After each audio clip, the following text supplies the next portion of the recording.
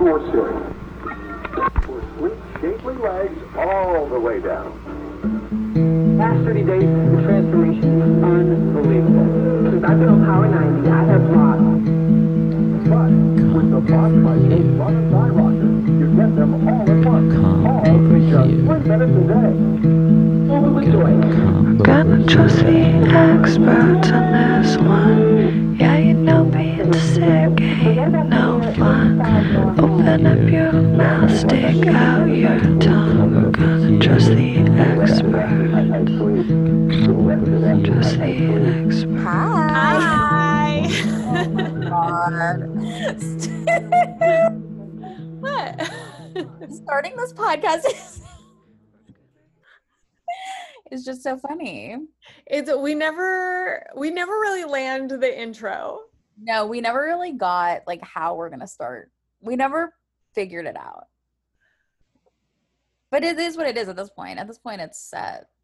There's nothing we can do anymore. I mean, we can do whatever we want whenever we want. That's why we're the experts. Exactly. And it's why this is our fucking show. That's right. I mean, we're in it now, right? That's right.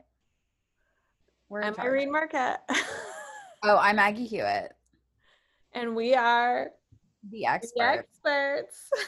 Welcome, everybody. Welcome. Another installment of the experts. The experts of Potpourri. The experts Potpourri, which I've got to say is like so fun. It's really fun. I really like it a lot. I love it. I could do this for the whole rest of the show. Yeah, me too. I mean, I feel like we reserve the right, like we said before, to change or do whatever we want. We can do a potpourri like whenever, or we could always come back. I mean, whatever. All I know is it's fun. We had a listener make a suggestion for something for us to cover. Really? Yes, it was. Do you want me to tell you? Yeah. Mary Kay Letourneau. Oh yeah, actually we should just really get into Mary Kay. I mean, I think I am an expert on Mary Kay Letourneau. She recently passed, which is like a great time to memorialize her life. Yeah.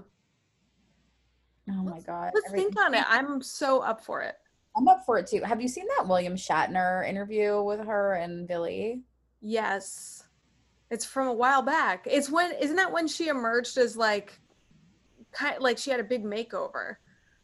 I think she had a makeover. I mean, she kind of had a similar style for most of her life, I think. Like blonde, petite blonde baby woman was like her deal. I feel like we definitely have a lot to say about this, and I want to get into it. We should bookmark this idea and come back. Oh, it's bookmarked. It's bookmarked. I feel like I could do it with no research. I bet you could. But I won't. But I feel like I could. I feel like the details always make it so good. Yeah, the devil is in the details. That's what they say. Anyway, okay. Should we say what the topic is that we got last week? The subject for this week is crown. And we both, I think we're really excited by this topic. We are really excited. You know, at first I thought that I was going to look up Billie Eilish, and I really wanted to understand her early career, her current look, why she wears the baggy clothes, why some of her lyrics are so provocative. I was like, oh, maybe I'll get into it. But then I decided not to. Billie Eilish, I'm not interested in anything for like people that are younger than me. Like, I don't know. Like, I'm just like, oh, Billie Eilish is interesting in that like one of her songs was like really popular on TikTok. But I'm just too old for Billie Eilish. That's why I wanted to research it, because I don't think I understand. I just don't think I understand what is up with it. And I thought I could kill two birds with one stone. Yeah, you could edify yourself about like, why does Billie Eilish look like this? Yeah, like why does she dress like Missy Elliott from like the mid-90s? It's because that's what they think is cool. But isn't there like a body thing that goes along with it? Like she doesn't want to be objectified. She doesn't want to like accentuate the form of her body, which is why she wears. Do you think that she went on some sort of Twitter rant about that, or like maybe said something about it in an interview? That like, yeah, that is a part of it. That she like wears baggy clothes because she wants to be like an anti-sex icon. Yeah, it's interesting. It just like makes you think of sex even more.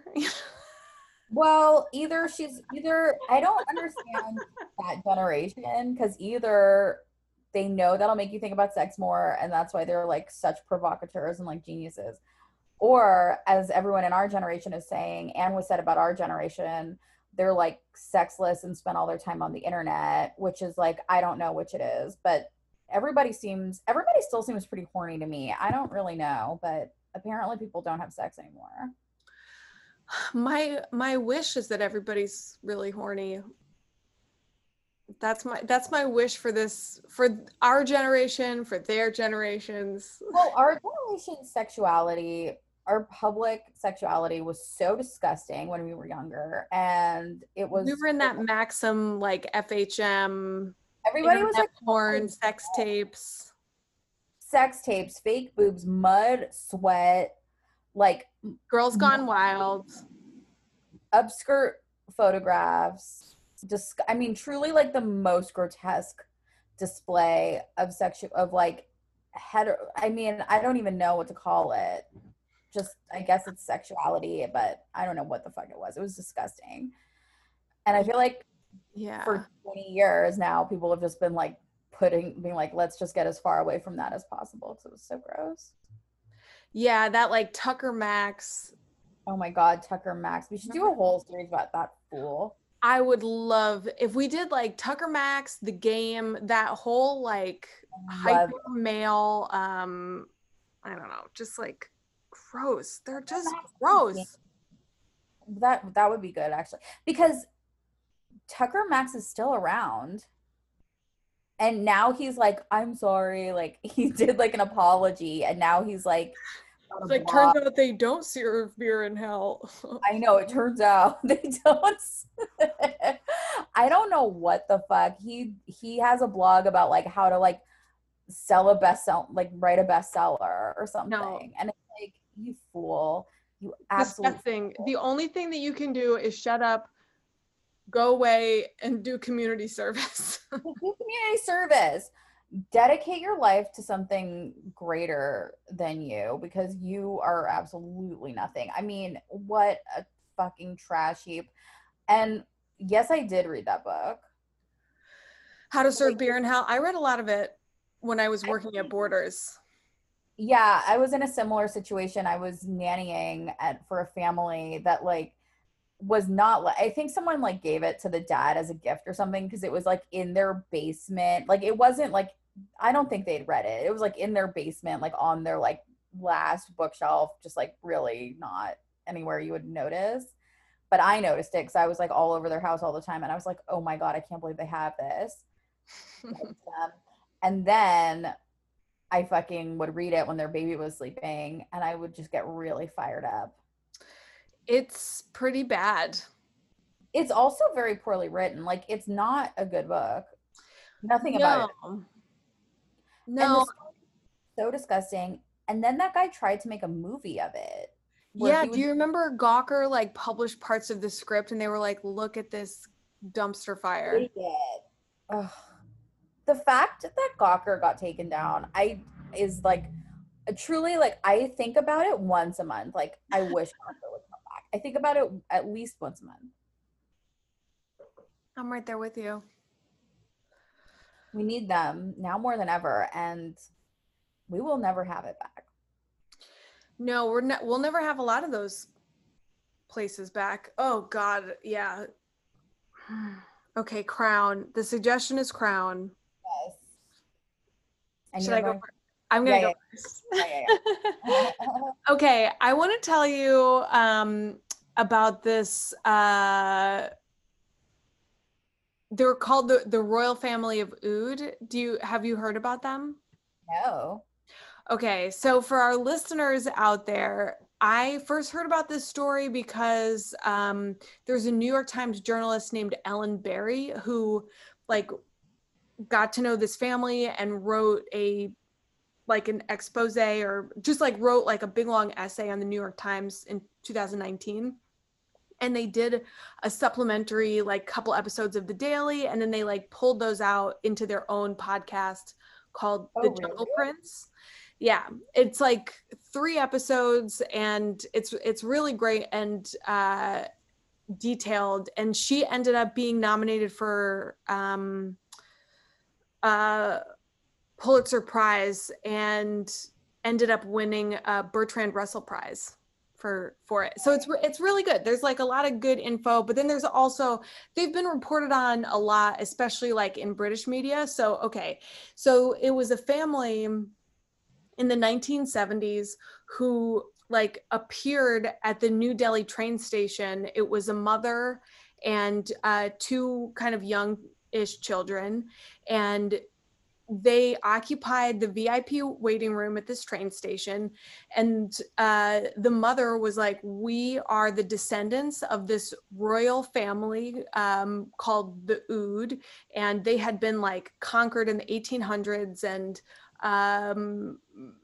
they're like, you know, got sucked into history. Are you remembering something?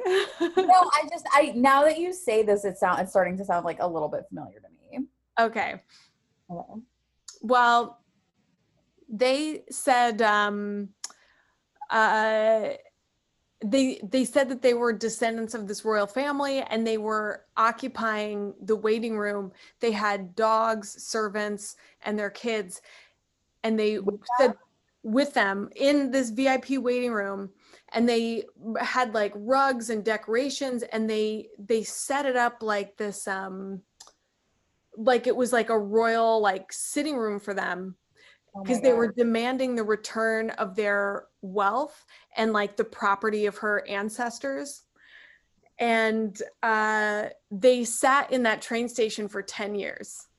Oh my God. Geniuses. And they like, I mean, this is the terminal I want to see. I hate that movie, The Terminal. What else are you doing? Like, what are you doing with your life that's so fucking important that you can't sit in a train station and be like, I'm the queen and I'll be here until you recognize me? Like, why not? Why not? Well, guess what? The Indian government did recognize them, and they got all of this attention, and they kind of became these living symbols of like colonialism and like the former grandeur of India that had been trampled on by these different rulers that had come through. So they had like this groundswell of support, and the Indian government ended up to appease them, they gave them a place called Malcha Mahal, which was a 14th century hunting lodge in a forest southwest of the city.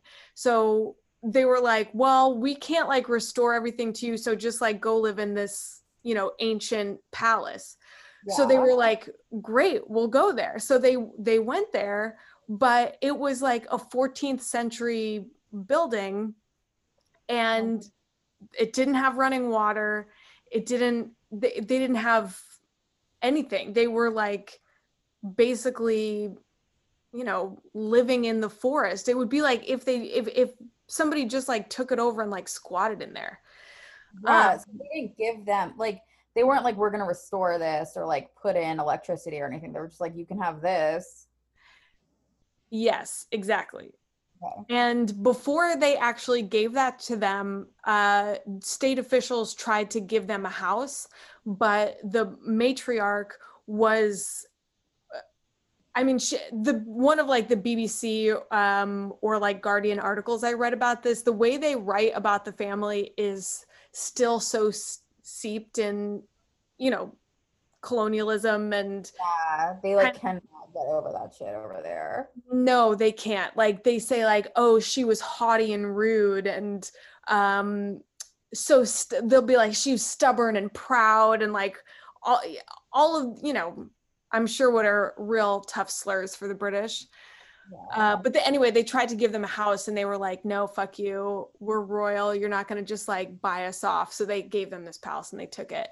And the family would give interviews like with the kids. So like the kids are kind of growing up in this situation. But how are they like making this work? Like, what are they like? Where do they shower and stuff? They do. I mean, they were like homeless people basically. Holy shit. Yeah, That is so insane. It's wild. There were no doors or windows, no running water, no electricity, and just a series of large open arches. That is, can I just say something? And I really am scared that I'm going to be like selling my family out or like saying something in a nasty way. And I really don't mean it this way because it's really cool. But when my aunt was in her 20s, she moved to the British Virgin Islands and she met and fell in love with this man who was an American citizen who had been living there since the Vietnam War. He was like, he left to dodge the draft. And they fell in love and got married and had 3 kids with my 3 cousins. And they lived in a house that was like built into the side of a mountain, like with a tree that also had like, it was all like, there was a shelter, but like a lot of it was outdoors, all open windows, like no glass, no running. I think they had some way to like bathe and stuff and like use a toilet, but it wasn't like a sink. It wasn't like a normal way. Well, They had no electricity or anything. They just like lived, they were like in the islands. Like they just like lived on an island in this like very, I mean, it wasn't a palace or like they built it, but it was like, they were just like totally like in nature. And then they moved to Oregon and like lived like a totally normal suburban life when their kids were like elementary school age. But when they were younger, they were like island children with no like normal like structures that we would recognize as normal in America. And then they just came back and that was that. do you think that there is like, do they retain any of that feeling? Like, do they remember it, or is it like embedded in them in some way? I mean, they all remember it. Like I remember it. I used to like, I stayed there with them and stuff. And and the oldest one was probably like 10 when they moved to Oregon or something. So they weren't like babies. Mm-hmm. And they like speak fondly about it. And they're kind of like, oh my God, our family's so quirky and weird that we lived like this. But then like once they moved to Oregon, they were just like the most like suburban, normal. And then they all got like normal jobs. Like they didn't do like, they all went to college and just like they all still live in Oregon. And you would never think that they had started living that way, like they started their lives that way. I mean, I think that they're independent thinkers, I guess, but they're not, I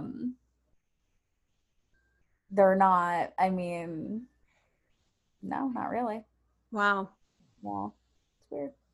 It was very cool though. That is really cool. Yeah, I think there's something definitely, I don't know, romantic about that, especially to have children in that kind of situation. Yeah, it's like you and your husband and your kids and you're all just like living off the land, like, and like my aunt would just like go into town and like buy like food from the market and like come back, and they were just, that was it. That's so romantic. I know, it is romantic. I think there's a bit of romance to this story. I mean, until you like really get into the details, just the idea, I think that's like part of the appeal, like that this royal family from like a forgotten bloodline was living in an ancient, dilapidated, oh yeah, like palace in the jungle of India. Like it's so yeah, it sounds like a story, like Rudyard Kipling or something. Yeah, it totally does. It doesn't like Yeah, it sounds like something from like a children's like chapter book. Yeah. Yeah. One of the this journalist, his name is Saeed Navi, described how he, like many other Indian journalists, had dismissed this woman, Ellen, from the New York Times, her quest as like the foreigner search for the exotic. And after she like wrote this whole story and like got to the truth of what, like who they were and what all happened, there was kind of this feeling that no Indian journalist had like actually sat down and really investigated the family. So do you want to know the true story? Do you want to know who they were? Yes, but my first instinct was like that they were scammers. Yeah, I mean, one of the things I read was that she didn't start saying that she was this person, that they just like kind of didn't really have anywhere else to go, I guess. So they just like camped out in this thing, and people were like, oh, look how they carry themselves. They must be royalty. And kind of this like legend sprung up, and she just sort of went with it. And then when officials were like asking for their proof or documents, they said that they got burned in a fire. Okay. And she okay. What? Well, I just mean like whatever. I don't know. I mean, it was like the 70s, right? That this all started. Yeah, but this is you're not Googling people here. There's no DNA test or anything. No, there's no, you can't like run your name through a database or any of that. Okay. So she became known as Begum, which is like an honor title that means like Her Royal Highness. And then her two children were Princess Sakina and Prince Ali Raza, who is also known as Cyrus. Okay. And I love that name, Cyrus, for a boy. It's a great name. It makes me think also Ali Raza is a good name. Ali Raza is a good name too. So as it turns out, they were not royals. Okay. I was prepared for that. Yeah, okay, I figured. They were an ordinary family. And Aww. Do you know anything about the partition? I know No, I know the Beyonce song. That was in my head as well while I was reading about this. And I don't have a great handle on like the history of this world, but partition refers to the bloody separation of Pakistan and India in 1947. Oh, okay. That makes sense to me. So it's like a very volatile political situation there in like the first half of the 1900s. So she, the matriarch, we'll call her the Begum, she was an activist in Pakistan where she was like working for the independence of Kashmir. And the first prime minister of India, Nehru, mentions her in his memoirs. He describes her as this troublesome activist. She was especially troublesome to Pakistan's third prime minister named Mr. Bagra. And Mr. Bagra? Yes, in his memoir, Nehru describes her as a woman who does a lot of mischief. So in 1954, she confronts this the third prime minister of Pakistan, Mr. Bagra, at a public event and argues with him about Kashmir. After that happened, she was arrested and then put in a mental hospital for 6 months where she got electroshock therapy. Oh my God. And after that happened, she came out and she was like, I am a royal. So there was that thing that I said before. God. I know, it's crazy, right? I love that. I mean, I guess maybe it's just the way you said it, but it's like going through all this and coming out, be like, I'm a fucking queen, bitch. I am like, a queen. Out of your electroshock. Yeah, I love it. Yeah, you want to kidnap me as a political prisoner and zap my brain? Fine. That's royal. Give me back my kingdom. Oh my God, I love it. So when she went went home, she had this like narrative that she was the queen, and she had 2 young children who believed her because they were young, and then she had an older son who was like, this isn't going anywhere good. He left home, and then he would like make money and send it to them. So that's like part of how they were surviving. But they also, like, she was a charismatic leader. Obviously, she, you know, she was able to capture people's imagination, and Wow. she did have servants, and people were like very generous to them when they were in that train station. You don't stay in a train station for 10 years without some like help. So where did these servants come from? I don't know. There were people who just believed her and loved her and wanted to serve her. Sort of like a cult. That's kind of that's how I was reading it. Yeah. Yeah. Yeah. So they lived, now the whole family has passed away now at this point in 2020. There's no like bloodline. Because the whole family, they moved there in 1985 to that place in the jungle, and they lived there the whole time, and it was just the mother, the son, and the daughter, and they never married anybody, and they didn't have any heirs, and they were just sort of this like, they just like went into the jungle and like became a legend. Like people would talk about them, but nobody ever really saw them, and it took on this whole other status. So that's when this journalist like heard the legends, and she was like, let's find out what's true, and ended up befriending Cyrus, and had like went to the castle and or the palace, and like became friends with him. And so she really delivers the story. But after he died, and he died in 2017 How old was he? I don't know. Because that doesn't seem, I was born in 1985. So that just doesn't seem like long, it doesn't seem like an old age situation. Well, I would guess that maybe they were like 20 when they were, no, he died of dengue fever. Okay. Oh my God. The sister died in 2016. And then the Begum, she died September 10th, 1993 of suicide at the age of 62. And she died, what? I said she died by suicide. Oh my God. She did. And the story is, like, the story that her children told that is like the legend is that she mixed poison. She took her remaining diamonds and pearls and ground them up, and then like put them in a poisonous concoction and drank them, and that's what killed her. I'm sitting here I was making a face like the guy, like what Bjork stalker would make into his camera, pulling my face down, grabbing my cheeks. You were People to process that she killed herself by drinking her own fucking jewelry.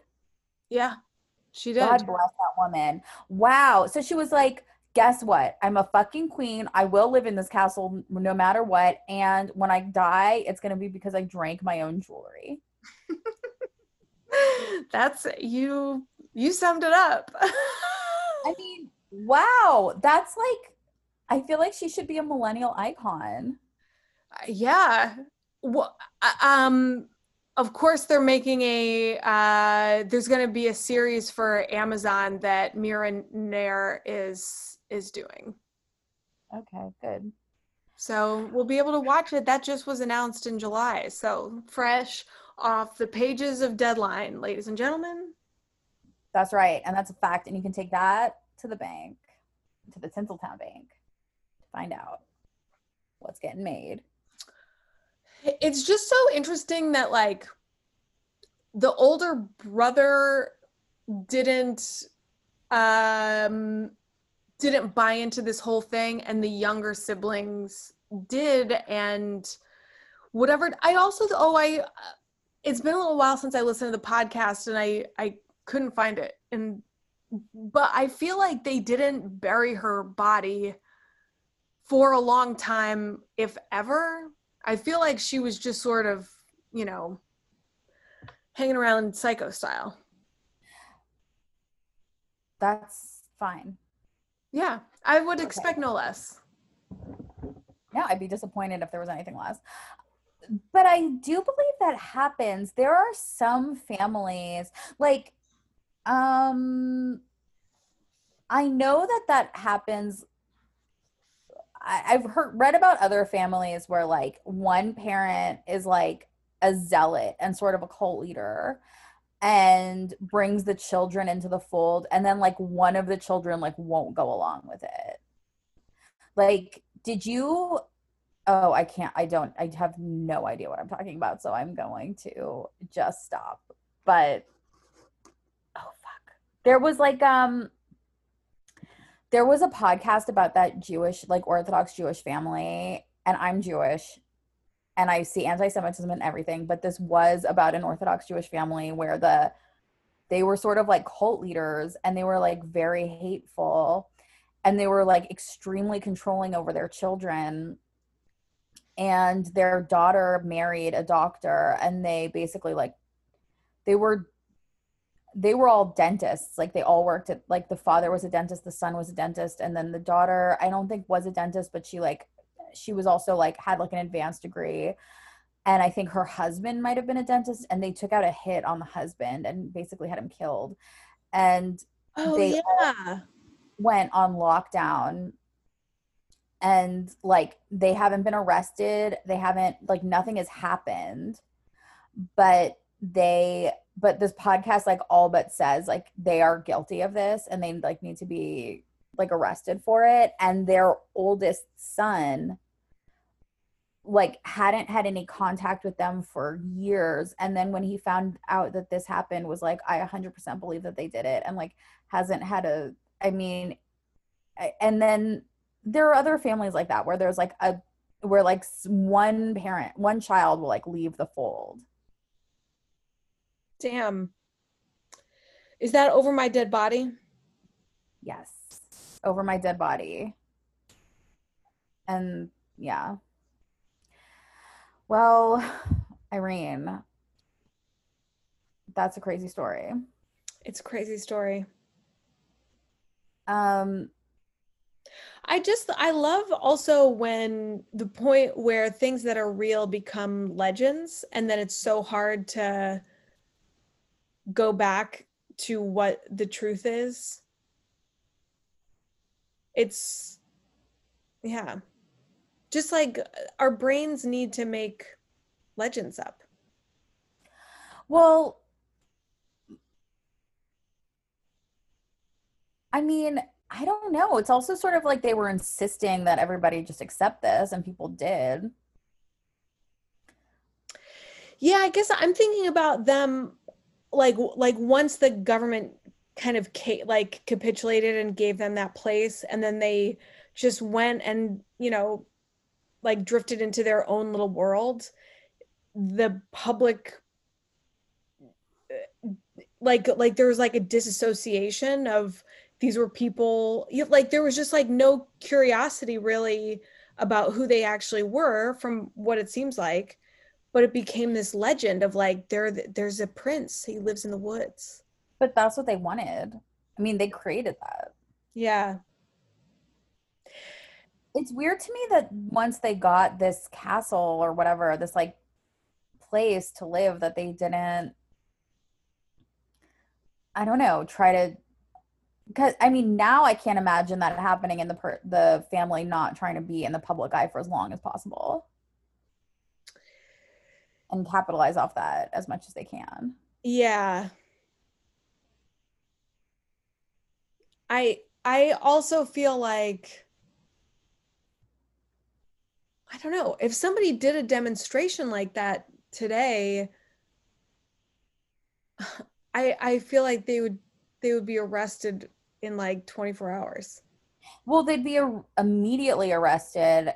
I mean, at the very least arrested, but also there's no way that anything like that could happen without some sort of like social media component, or like Totally. without a huge debate happening online about it, without everybody having an opinion about it, without 4 million think pieces about what it means. They would have so much more notoriety, but we would just like cannibalize it. Like we would just take that story immediately and it would never have an opportunity to like grow organically or to like actually happen in that way now. Yeah, I think that that's a good point. Did you ever see that old Kirk Douglas movie, Ace in the Hole? No. Oh, it's so good. I forget the exact setup, but he gets stuck in a hole, and he's the ace in the hole. And Oh yeah. Was it on Criterion? I think it is on Criterion, but it becomes this like it becomes a media sensation. This is like the 1940s, and I did see this movie. I have seen this movie. it's so good. They like set up a carnival. It's like Yes.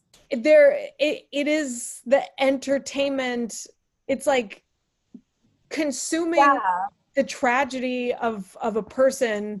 And they like put like a microphone in there. He can like be on the radio or something. And he's like Yes. becomes this like famous guy while he's stuck in a hole. Yeah, He's like mine. He's like he's like an average guy who's like driving down the road and he like sees like there's something going on in the mine. He like goes to help and gets stuck in there.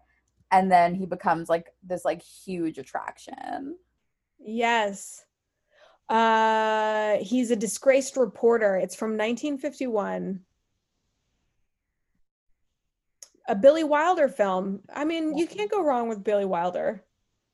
No. Yes, I did see this movie. A cynical, disgraced reporter who stops at nothing to try to regain a job on a major newspaper. Oh, he goes in to get the story of they're like miners or something in there. Yeah. And then he gets stuck in the hole. Oh yeah, and then there's like this girl. Yes, I have seen this. Well, yeah, totally. I guess we've haven't really come that far. Actually, we've only gotten worse. Yeah. We love Mike- being on camera. We love being on fucking camera and we love a goddamn story. I feel like mine is like sort of related to this like ace in a hole, like, you know, perception is reality. Ooh, what is it? What is it? I mean, look, what I want to talk about is something you probably know about and maybe some of our listeners know about too. I want to talk about Richard III. Ooh. Okay. The play by Shakespeare? I want to talk about the whole sitch. Okay. So Richard III is a play by Shakespeare. Richard III is a man. Richard III is a skeleton that they found in a parking lot. Richard III is a lot of things. What an arc. So who is Richard III? Okay. So like, do you know, like, have you like read the play or anything? I've read the play. I know that they love to set the play in like times of like fascism, or that's a play that like updates really well, right? Is it? It probably does. I've seen King Lear updated and I've definitely seen Macbeth updated, but I feel like this would be another one that would be like right on the money for being updated. I believe it was from 1995. It's with Ian McKellen and Robert Downey Jr. and Annette Bening, and I believe they set it during World War II. That makes sense to me. Did you see King Lear with Stacy Keach at the Goodman when we lived in Chicago? No. They updated that one and I got to go see it. I got like special like at the end of King Lear, he like comes out and he's like naked. And Stacy Keach came out naked and it was like the big deal. But because did you see his big D? No, because I went and saw this. I was poor. And so like I got some like weird discount that was like for students, which meant that I saw it with like high school kids. So like who were like being bussed in to see it. And so they made him wear like flesh colored underwear when he came out. Expose children to art. Show your dick. But also they said that one in like a weird like Slavic, like I don't know, like post USSR situation. Like I didn't really get it, but I it saw was this version of or I saw this play called Lear by Young Jean Lee at the Soho Rep in New York, and it starts where King Lear ends, and then it becomes like very deconstructed and ends up being like a conversation about elderly parents like getting sick or dying, and it it was amazing. It was so good. It's one of my favorite things I've ever seen. really Yeah, it's up there. I'll put in like the top 10 for sure wow. of experimental plays that I saw. It's in your top 10 of experimental plays or of all things? My top 10 of experimental plays. So, okay. So I wanted to do when I was like, I wanted to do King Lear or whatever. No, I didn't. I wanted to do Richard III III. because I'm straight up in 3 roses in right now. But I was like, I've always been sort of obsessed with like how they found him in a parking lot. Yes. So what I thought when I got into it was that like, oh, like some guy was like digging in a parking lot and found this body and it turned out to be Richard III. That's not really what happened. What really happened? What really happened was just like it was like an archaeological dig where like they knew that he had been buried in this church cemetery at some point.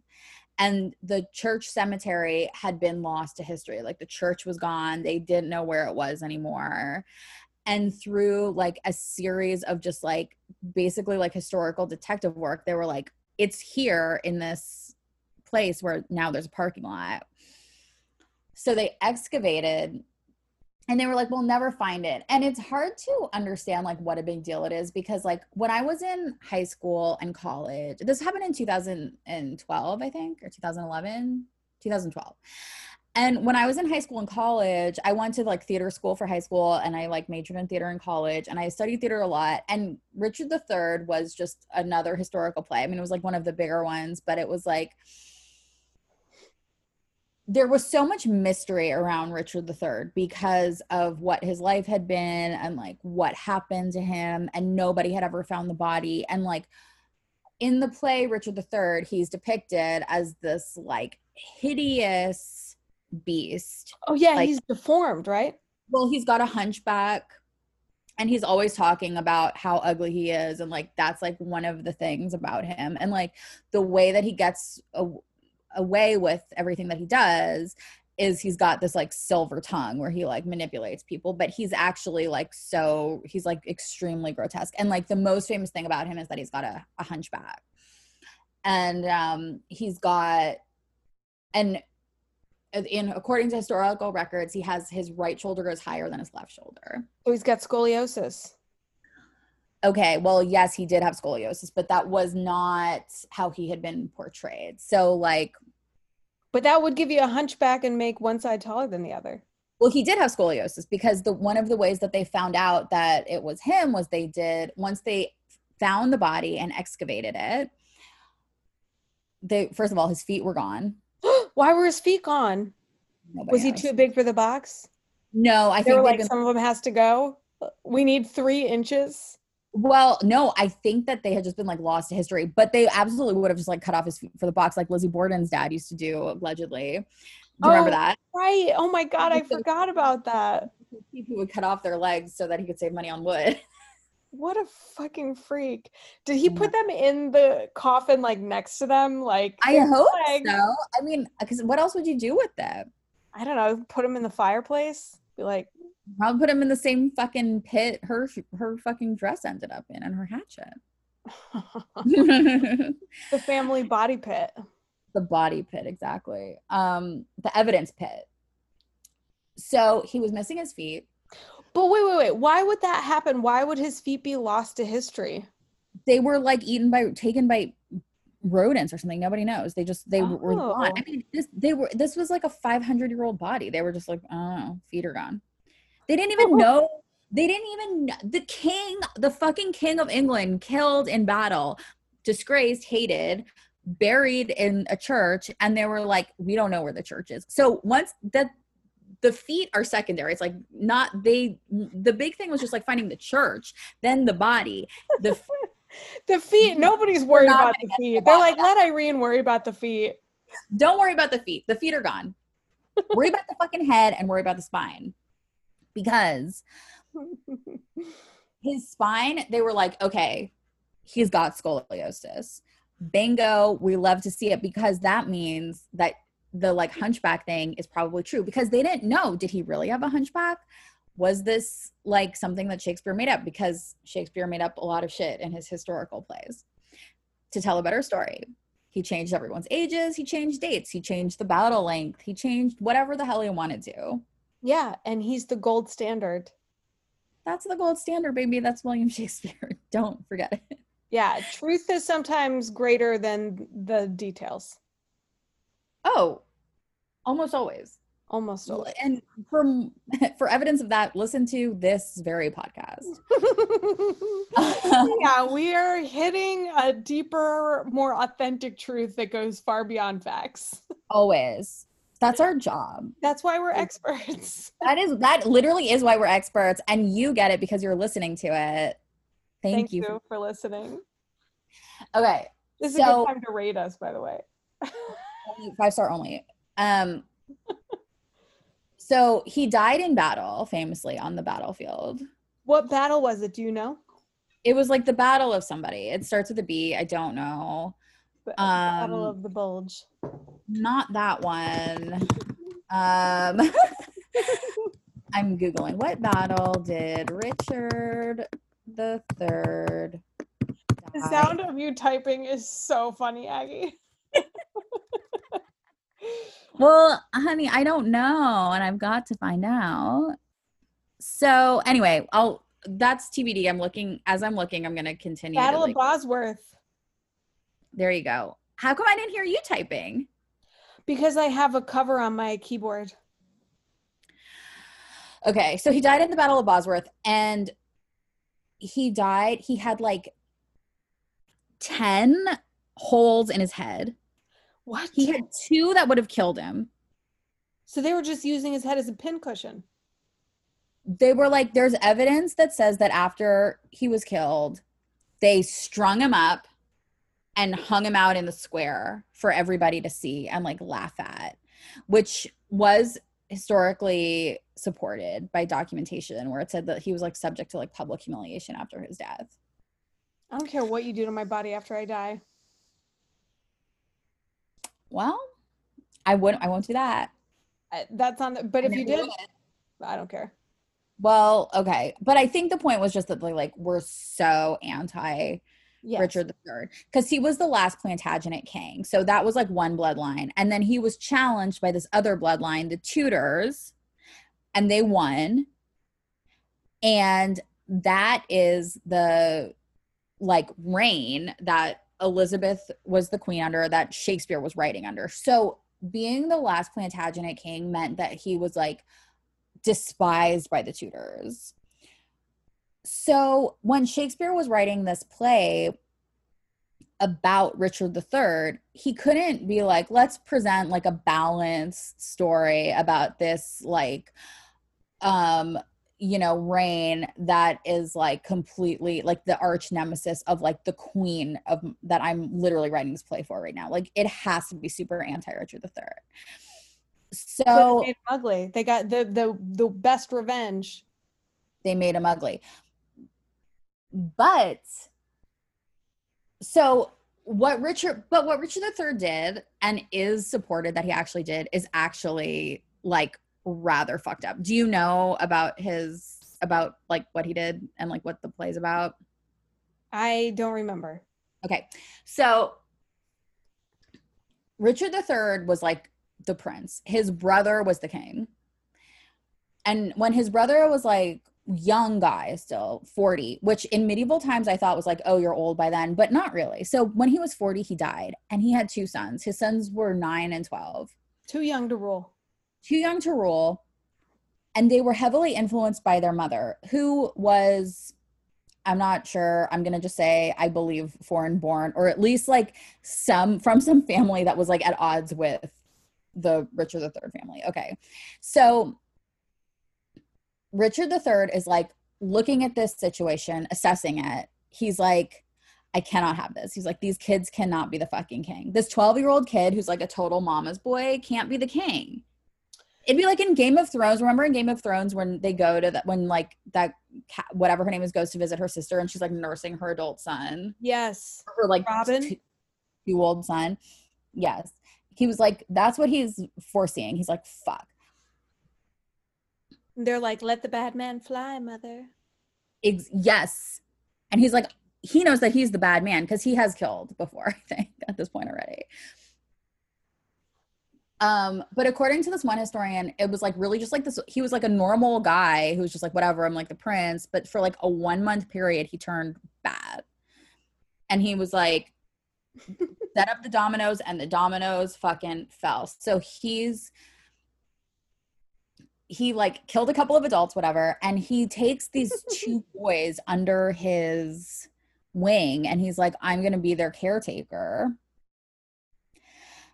And he's like, why don't you come stay at the Tower of London? Uh-oh, that sounds like a trap. It literally was, because the boys are never seen again, ever. And there was a rumor that said that their bodies were literally in the walls at the Tower of London, that they're like spackled into the wall. Have you been to the Tower of London? I have. I walked around outside of it, but I didn't do the inside tour. I wanted to do the inside tour, and then fucking COVID hit, and museums are closed. Yeah. I mean, oh yeah. Well, if you do the tour, they'll tell you all about this. If you go inside. Cool. I bet it's so creepy in there. It's creepy, and it's tiny. Every medieval thing is always really small. Yeah, people were smaller back then. People were smaller, their shit was smaller, and it was like this, like, it's like this tiny, creepy fucking thing. And they were like, I don't know. I was a kid when I went, and I have a memory that I know is not real of like there being a cutout in the wall and seeing like the skeletons of these 2 boys like in the wall, which does not exist. It doesn't exist. It's not there. It hasn't even been proven beyond a shadow of a doubt that he actually did it. It's just like very highly speculated that he did it. But the image was just so stark that I just like imagine their bodies like in the wall, like they're in here somewhere and nobody knows where. Although in the 1600s, a carpenter found a box with 2 children's skeletons in it under a stairwell at the Tower of London. Which again, so freaky. I know, has been lost to history, and like there's no way to prove like there isn't proof that is those boys, but there are 2 children's skeletons in the fucking Tower of London, and they're found like 200 years later when they're all dead. I mean, Richard's long dead, the whole family, the whole bloodline is gone. Whoa. I found a Wikipedia page called Princes in the Tower. Mm-hmm. Anybody wants to check it out? Yes, read it. Learn all about it. So where was the parking lot that they found the Richard III's body? Okay, so I don't know where exactly the parking lot was, but it had been the site of this church that had obviously been long gone at the time that they found the body. It was 530 years after his death. Oh, in Leicester. Leicester. Yeah, Leicester. Leicester. Leicester. Leicester.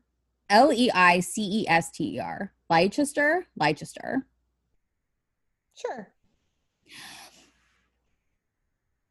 Richard III, the king, found beneath a car parking lot has been reburied in a solemn but celebratory service 530 years after his death in battle.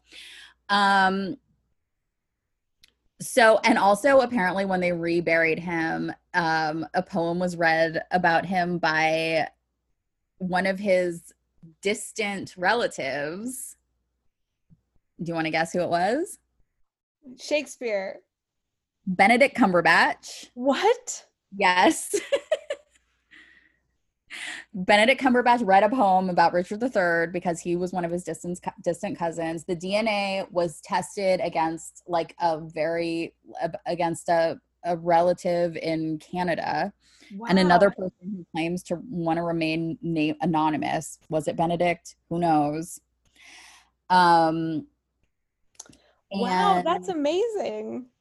And they were like, that, the scoliosis, and the location and the battle wounds and the DNA were enough for them to like definitively say this is Richard III 530 years later under a parking lot.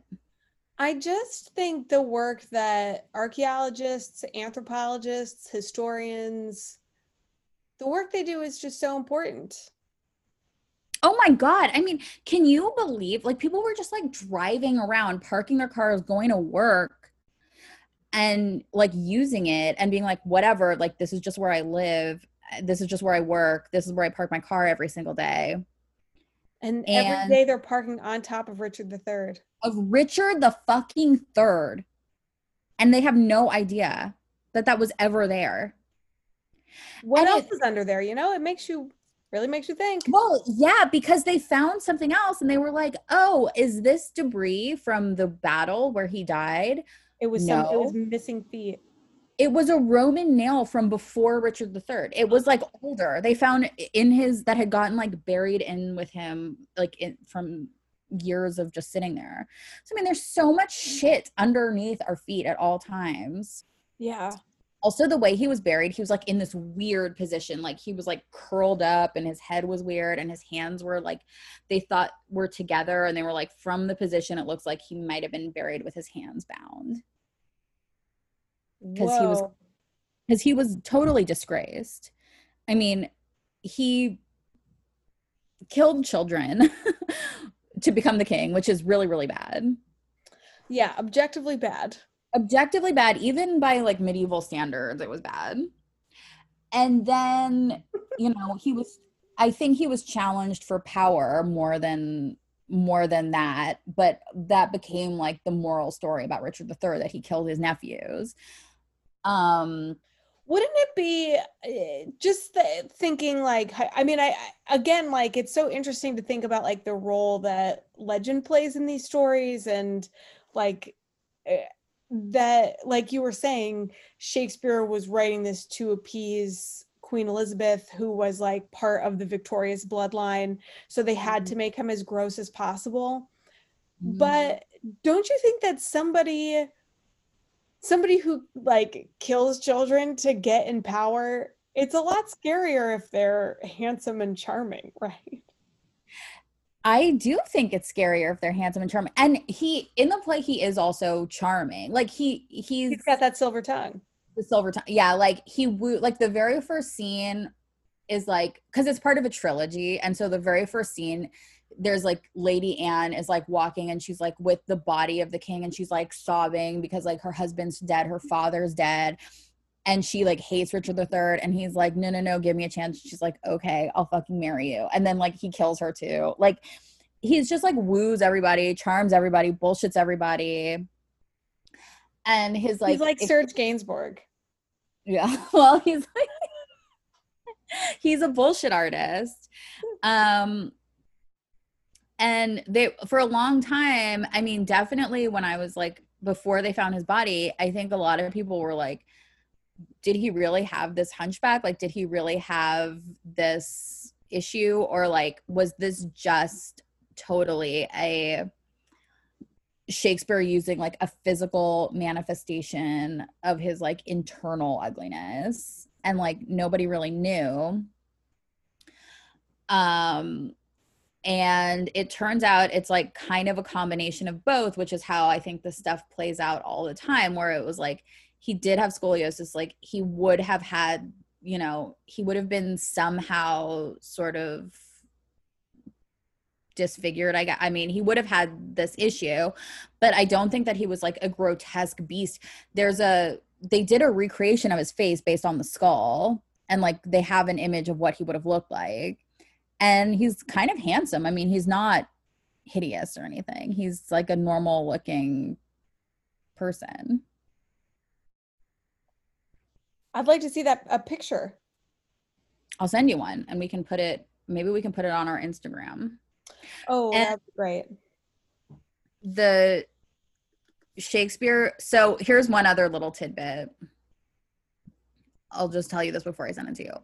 So Shakespeare, when he was younger, so in like Elizabethan England, plays were illegal for a really long time until they were allowed to do like pageant plays or morality plays that were all like had these like very serious like stock characters where people would literally play like truth and justice and good and evil. And that was the only type of theater that really existed for like a really long time in like during like the Tudor period and before that. And so when Shakespeare was a kid, he would have seen like a ton of that type of theater, and like that might have been the only theater that he was exposed to. And one of the like, I'll just invent the rest of it. Well, he was like, I'll just make up everything else. But one of the characters was called the Vice, and it just represented all that was like evil and bad in the world. It was kind of like a commedia dell'arte type thing, but it was in England instead of Italy. And Richard III is like modeled almost exactly on that character, the Vice. And he even refers to himself as the Vice like repeatedly. So that might have been so cool. Isn't that cool? I love that shit. And I also have heard it speculated that it was actually a critique of Henry VIII, who Shakespeare couldn't criticize because he was the father of Queen Elizabeth, so he couldn't say anything. So like sometimes these plays, they're like really talking about somebody else that they can't talk about or something. Who knows if it's true, but that is also a theory about Richard III. Wow. I know. That's so interesting. Isn't it interesting? Yeah. I'm like I'm Googling that picture. You're probably gonna hear me typing again. I definitely do. I just like looked up the paintings that are available of Richard III and his like pasty little emo kind of look. Yeah. He looks like he thinks he has a silver tongue, that's for sure. I mean, did he not? Probably not. It's hard to say no to the person who's in charge who would like just kill children. He killed children. I think he killed other people too. But like this was just all like the monarchy during medieval times was so batshit insane, and it would just be like, okay, everything is going to go crazy right now unless I kill 5 people because otherwise like this like lunatic is going to become the king, or a child is going to become the king, or like something horrific will happen and only I can stop it based on when I was born or whatever. I mean, it was just a total like, I mean, obviously there's no excuse for killing your nephews, but there's no excuse. But it was a different time. Yeah, sure. Definitely a different time. How do you think you would have fared being like a member of court? I feel like there, with like all the maneuvering and the like the game playing and the like social chess of it all, like how would you do in a situation like that? Part of me wishes that I was born into something that was like so overtly like that.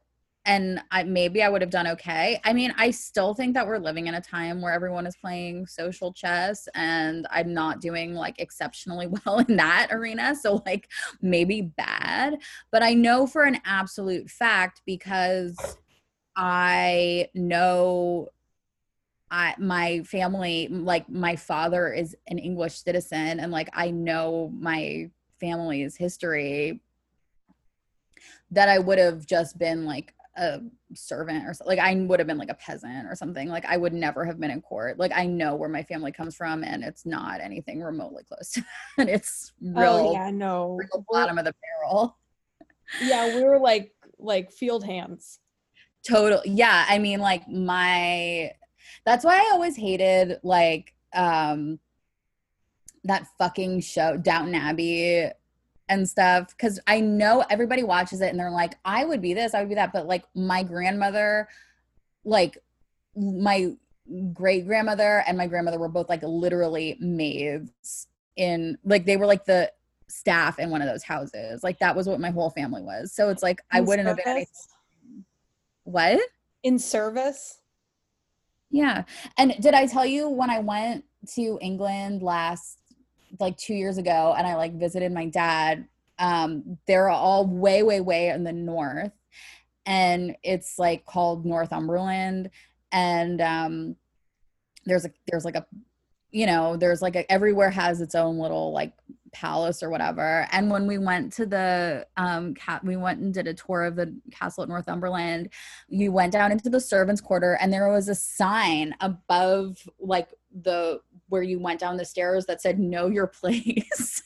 Oh my God. And we were just like, that's us. Like I was like, that's us. Like that's what we would have been. So I know exactly how I would have fared in court, and the answer is not well, honey. I would have been a servant. Unless I could have finagled my way into being like a prostitute. You know what? When I was a kid, I remember reading about like courtesans or whatever, and I think I was like 9 years old, and I don't know if I was that young, but I was like a young child, and I was like, if I lived in the past, I would have been a prostitute. I've always said this. I totally agree with you. I think the prostitutes had the best lives. I mean, they got to drink alcohol, do whatever they wanted. They didn't have to marry some pig. They got to have sex all the time. They got to be hot. They got to wear makeup. Like they got to do everything that you wanted. Like they got to live the life that I lived in college. And they were just judged for it more harshly. Well, some of them like I mean, depending on who their like person was, so, like some of them had elevated status, like as, you know, mistress or like. Yeah, some of them did, but I would want to like live in a brothel with the other girls. I know, but like I feel like there were some courtesans, like in Venice or something, they were the only women allowed in the library. Yeah, they got like, special access. Yeah, because they had to be able to like hold their own with the men and like sit up late at night and smoke and drink and like hold court, and then you're like in bed like manipulating policy and being like, well, you know, I think blah blah blah, and I'm like, that's who I know, that's who I would have been. Oh, yes. I want to be wearing nice clothes, talking shit all night long. I don't care what year it is. That's what I want to be doing myself. Did you read the Handmaid's Tale? I did a long time ago. I did, yeah. Because I hate the TV show, but I really enjoyed the book. And I didn't get past the first season of it. It's just like not for me. I'm just like, okay, whatever. No, it's like the world is hell. I'm gonna sit in my off time and watch women be persecuted like this. I'm not interested.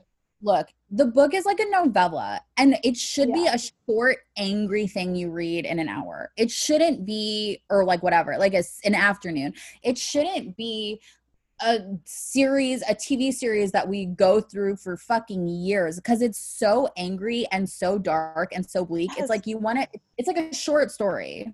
Exactly. I watched that show and all I can think about is like a writer's room with like 15 people, like just spitballing about ways that women can be oppressed, abused, persecuted.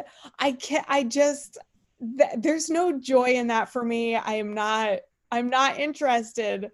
I don't think it should. I was like, why is this a TV show? Like, this shouldn't be a TV show. I don't think. I think that but I think as like a short piece of fiction, it's great. Yeah, I agree. Because I love like an angry little short story or novella or like something gross or aggressive or whatever. Give me a 90-page Joyce Carol Oates, literally any day of the week. Any day of the fucking week. But it should have been a Quibi.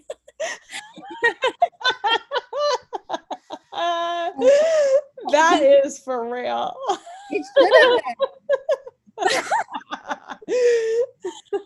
But like in the book, her best friend is like, so she becomes this like person who has to like have babies for people or whatever, but her best friend has to become like the prostitute and go to the brothel, and she like breaks out and like finds her best friend who's like in this like brothel, and it's presented as this like real, as like even worse than what she's been going through because it's like so much more fucked up. But it's like her best friend is like dressed head to toe in like, she's wearing like fishnet stockings and like a gold bikini or something, and they're like just like in this huge house that they all live in together, and they're just like drinking all day, and they just fucking chill out all fucking day, and then at night these guys come and they have to like fuck them and hang out with them, but then they like fall asleep or leave or whatever, and then the next day they just start all over again. And I was like, her life seems way better than yours. On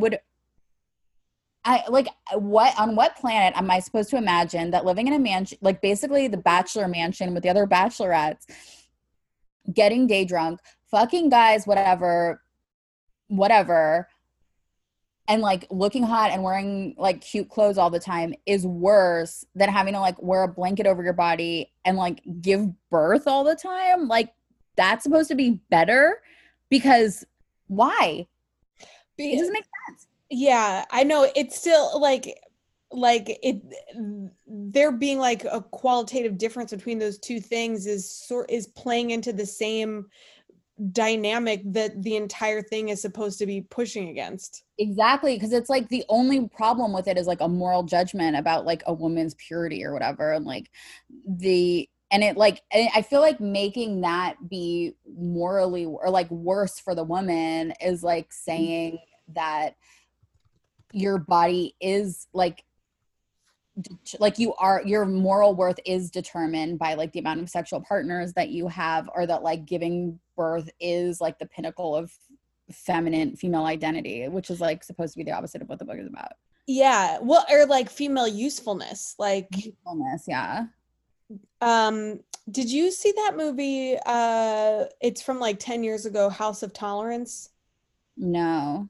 It is a French movie, and it's about a brothel at the turn of the century in Paris. And it is exactly what you're talking about. It's that day to day.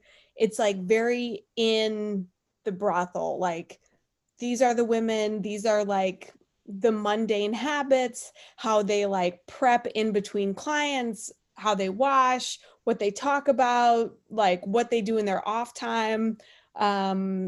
And it's, I mean, there's a lot more to it than that. And something shocking happens kind of towards the beginning of the movie, and there's like fallout from it. And it's, Aggie, it is so good. It's so good. I want you to watch it so bad. Okay, I'll watch it. Because it's also that like, it's what we're talking about. It's like the beauty of that time too, and it's presented as this dying like art. Yeah, I mean, kind of. Yeah. And it's like the freedom and the trap of it at the same time. I mean, like, that's like womanhood in a nutshell. Yeah. We totally I feel like we get to the same conclusion at the end of every single one of these. I know. That's what we've got a point of view, which is like the most important thing. Yeah. That you and I have a point of view? Well, yeah, and this podcast has a point of view. Exactly. That's, yes. That is what matters most. It is. It is. We have a very clear brand. I'm just kidding. Yes. That we live in a gilded cage. That's our brand. Um, I've been in the quarantine. I've been watching Cassavetes movies.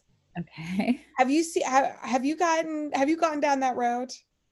I don't think I've gone on like a Cassavetes like Bender. I've gone on a Cassavetes bender. okay, so like what are you watching? I watched Gloria, which is by far the most fun of them all. Okay. It's Jenna Rollins. It's basically The Professional, but Jenna Rollins is protecting a little boy. And it's especially fun, like if you see some of the other movies. I watched Husbands, which is I feel like you might hate it or you might love these movies. I just watched A Woman Under the Influence. Okay. They're just like really intense, improvised, very realistic. The camera is close and you're like up in the situation, and it's like volatile and intimate and intense, and the men are the worst, and like they're just like monsters. The movie that I just watched, I mean, it's like I feel like he's gotten a lot of criticism over the years of being such a misogynist, but you watch the movies and it's like he hates men. He's like, all of these movies are like, look, we ruin everything. Or like anti-man. Yeah. I mean, I feel like sometimes like really like brutal like feminist art can sometimes like come across that way, but I don't know. I guess I don't really know enough about Cassavetes to say one way or the other. Well, I mean, it's super duty, but it's like, look at how toxic we are. Look at how like everything we touch just turns to shit. But like, aren't you having fun with us? But aren't we fun? Aren't we fun? Don't you like what big dumb morons we are? Yeah.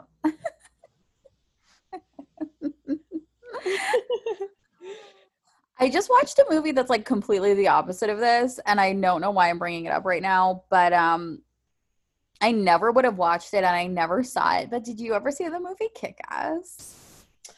I didn't. Is that with It's with it's with Evan Peters, who's the guy from American Horror Story. Evan Peters is in that?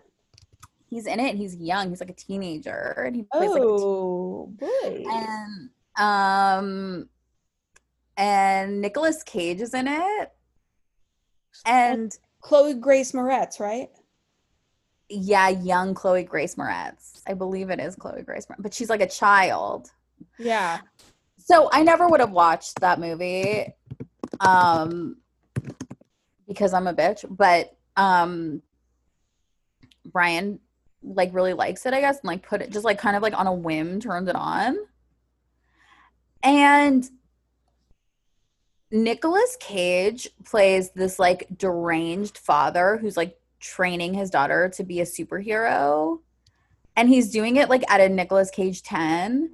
And it's like if The Professional was, I mean, it's not. It's like a total, it's like an action. It's like one of those like down and dirty, like independent action movies that are kind of annoying and gross. But it reminded me of The Professional, but I was like, this is like a happy The Professional that doesn't have like a weird like sexual element to it. Yeah, that really is a tough that's a tough one now. I watched that movie so much when I was a kid, and I watched it as an adult, and like reading about Luc Besson and his history and past, it's pretty fucking hard to justify.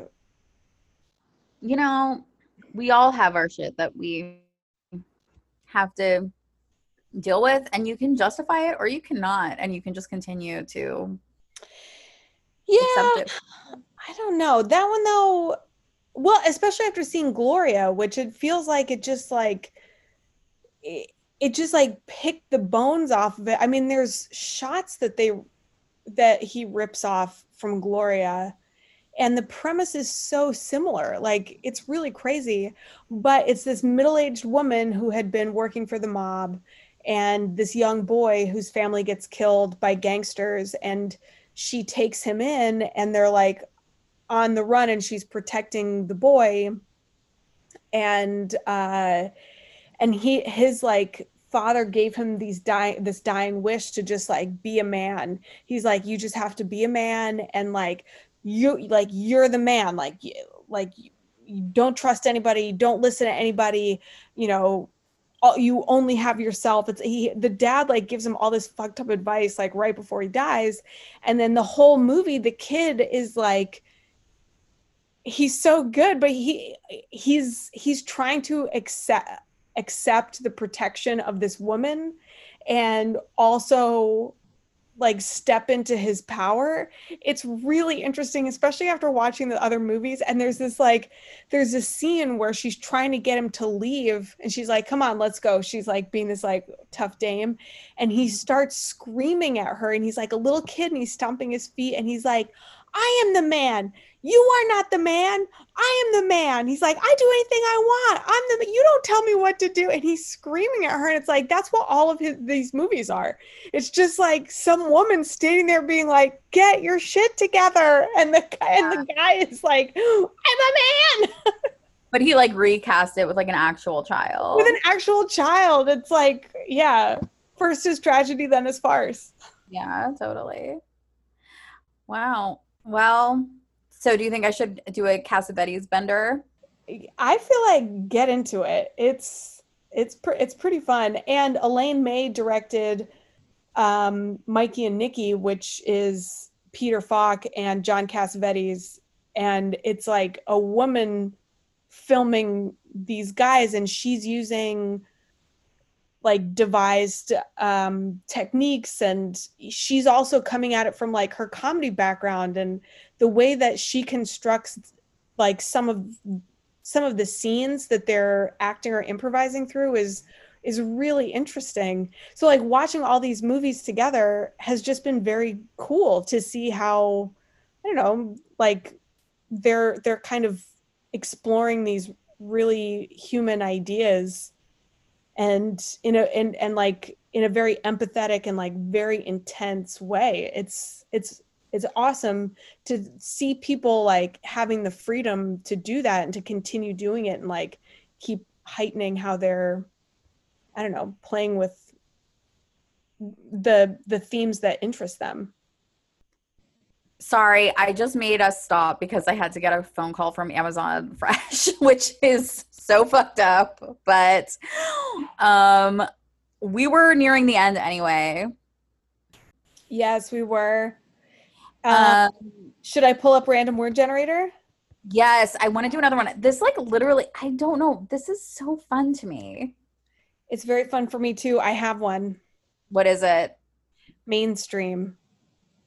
Oh my God, Irene!